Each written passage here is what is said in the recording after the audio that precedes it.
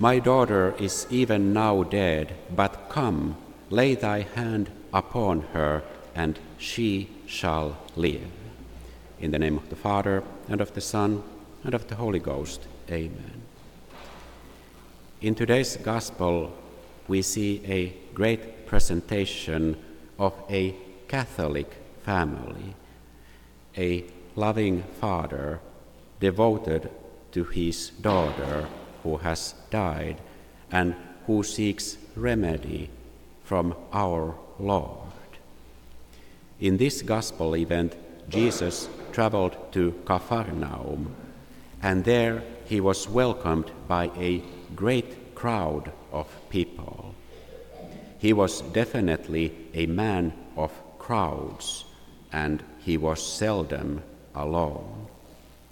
When he got there, a prominent man named Jairus came to him, adored him, and said, "Lord, my daughter is even now dead, but come, lay thy hand upon her, and she shall live." So with Jairus leading the way, our Lord started off for his house. The disciples followed on behind, and others joined the group out of curiosity, wondering how Jesus will handle this situation. When he got to the house of Jairus, our Lord saw there a combination of confusion and sorrow. He made his way and spoke to the crowd, "Give place, for the girl is not dead, but sleepeth." For this he got a storm of abuse upon him. But he entered the sick room and took the girl by the hand, and immediately she arose and was alive. The contrast between his actions and the raisings from the dead done by the saints is remarkable. When St. Peter had raised to life a woman named Dorcas, he had to have the attendants put forth her coats and garments, then kneel down to pray, and only then could Peter tell her to arise. But Jesus does not raise his voice, bend his knee, or implore divine help. He simply restores the girl to life. In this Gospel, our Lord gave the people and us a lesson about death. Death is not some cruel Halloween monster cutting short all life and happiness. No, death is a sleep. We bury our dead in cemeteries, the root of the word meaning a place of sleep. And we ask from God that they might rest in peace. And they can rest in peace only if they have been cleansed from their sins. During this month of November, we should show special charity for the dead. And death of the soul is more dreadful thing than death of the body. Mortal sin, deadly sin, kills the soul and robs the person his heredity of heaven, which he has received in baptism. That's why, as I always try to remind our school children, it is not enough just to have the faith. You must also act according to your faith and keep away from sin. You parents, you should emphasize to your children that sin is a choice and is and is possible to be avoided.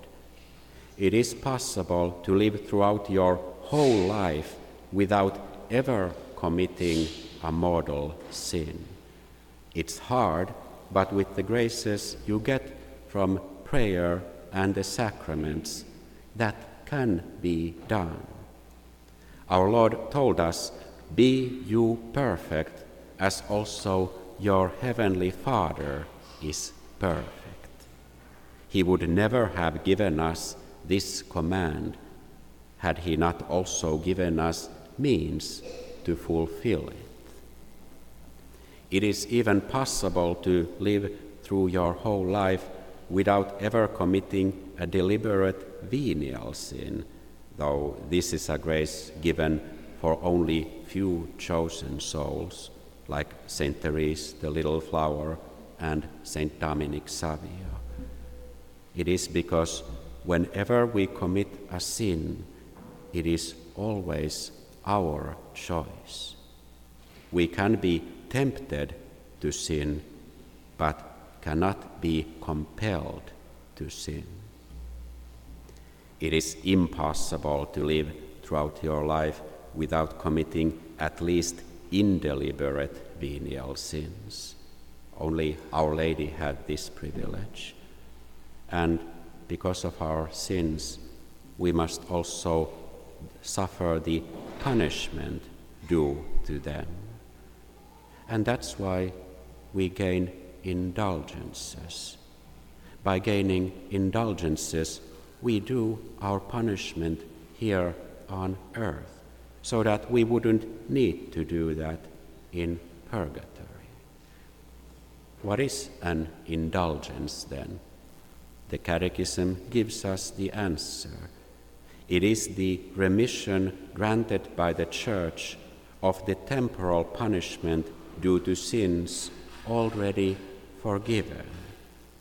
A partial indulgence shortens the time in purgatory, and plenary indulgence remits all punishment, meaning that when you die, you go straight to heaven. We can't gain indulgences for other living persons, but we can gain them for the souls in purgatory. In a cemetery visit where we pray for the dead during the 8 days from All Souls' Day, we can gain a plenary indulgence applicable for the dead, and in this way release souls from purgatory. We pray for the dead because we love God, and therefore we love our neighbor too. We cannot abandon our neighbor, especially those who are dead, alone and who are in need of our prayers. And in purgatory, one is really alone, away from God, and in need of help. Of all the mysteries of the Rosary, I think my favorite one is the first sorrowful mystery, the agony in the garden. That mystery shows our Lord in his most human and most vulnerable state. Bible tells us only 3 occasions when Jesus shed tears: when he wailed over doomed Jerusalem, when his friend Lazarus died, and then in the Garden of Gethsemane. In the garden, you see the man of the crowds alone. He who previously got not a moment's peace knew that for this one time, when he would be in need of his friends, they would leave him to suffer alone.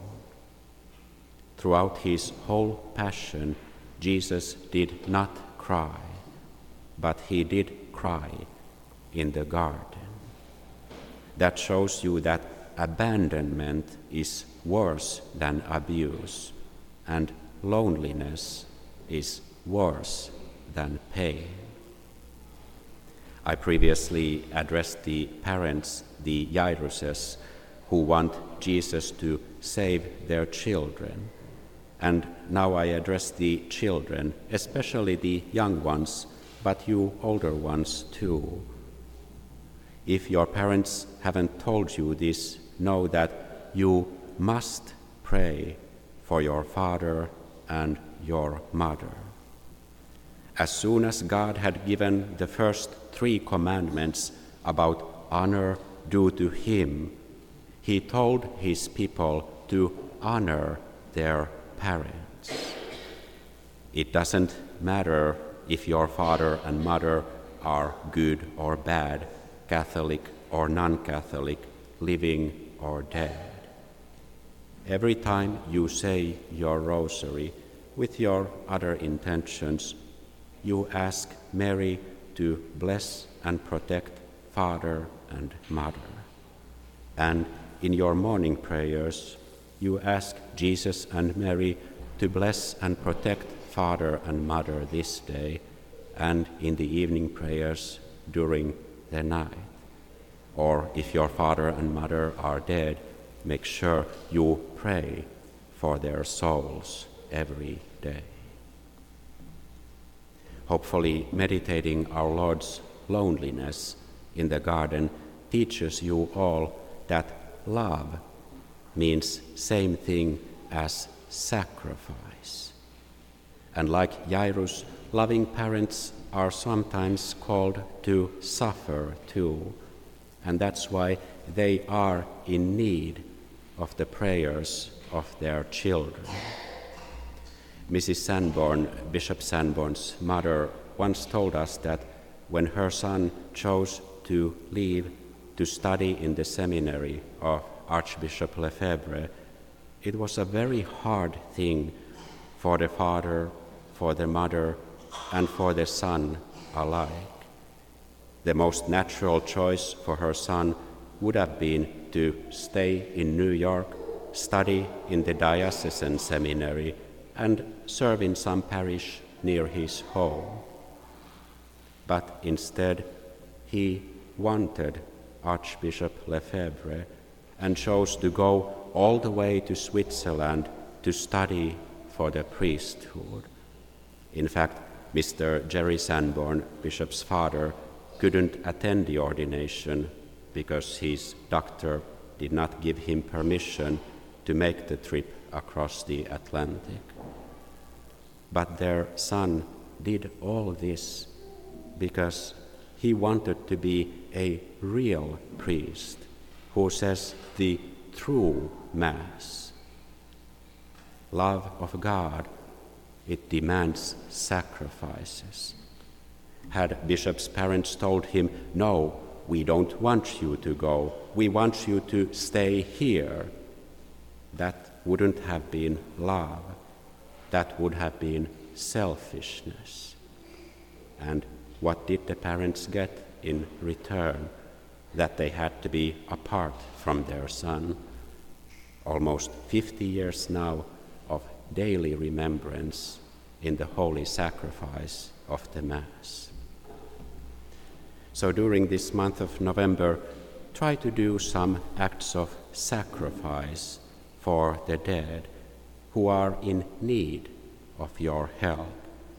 But do not neglect the living either. Just think of our dear Bishop Dolan. One moment our beloved are here, then in another they are gone. Pray for your beloved ones, those who have loved you, especially your father and mother, and make sacrifices, because Jesus has, in his passion, death, and loneliness, made such a sacrifice for you. May God bless you. In the name of the Father, and of the Son, and of the Holy Ghost. Amen.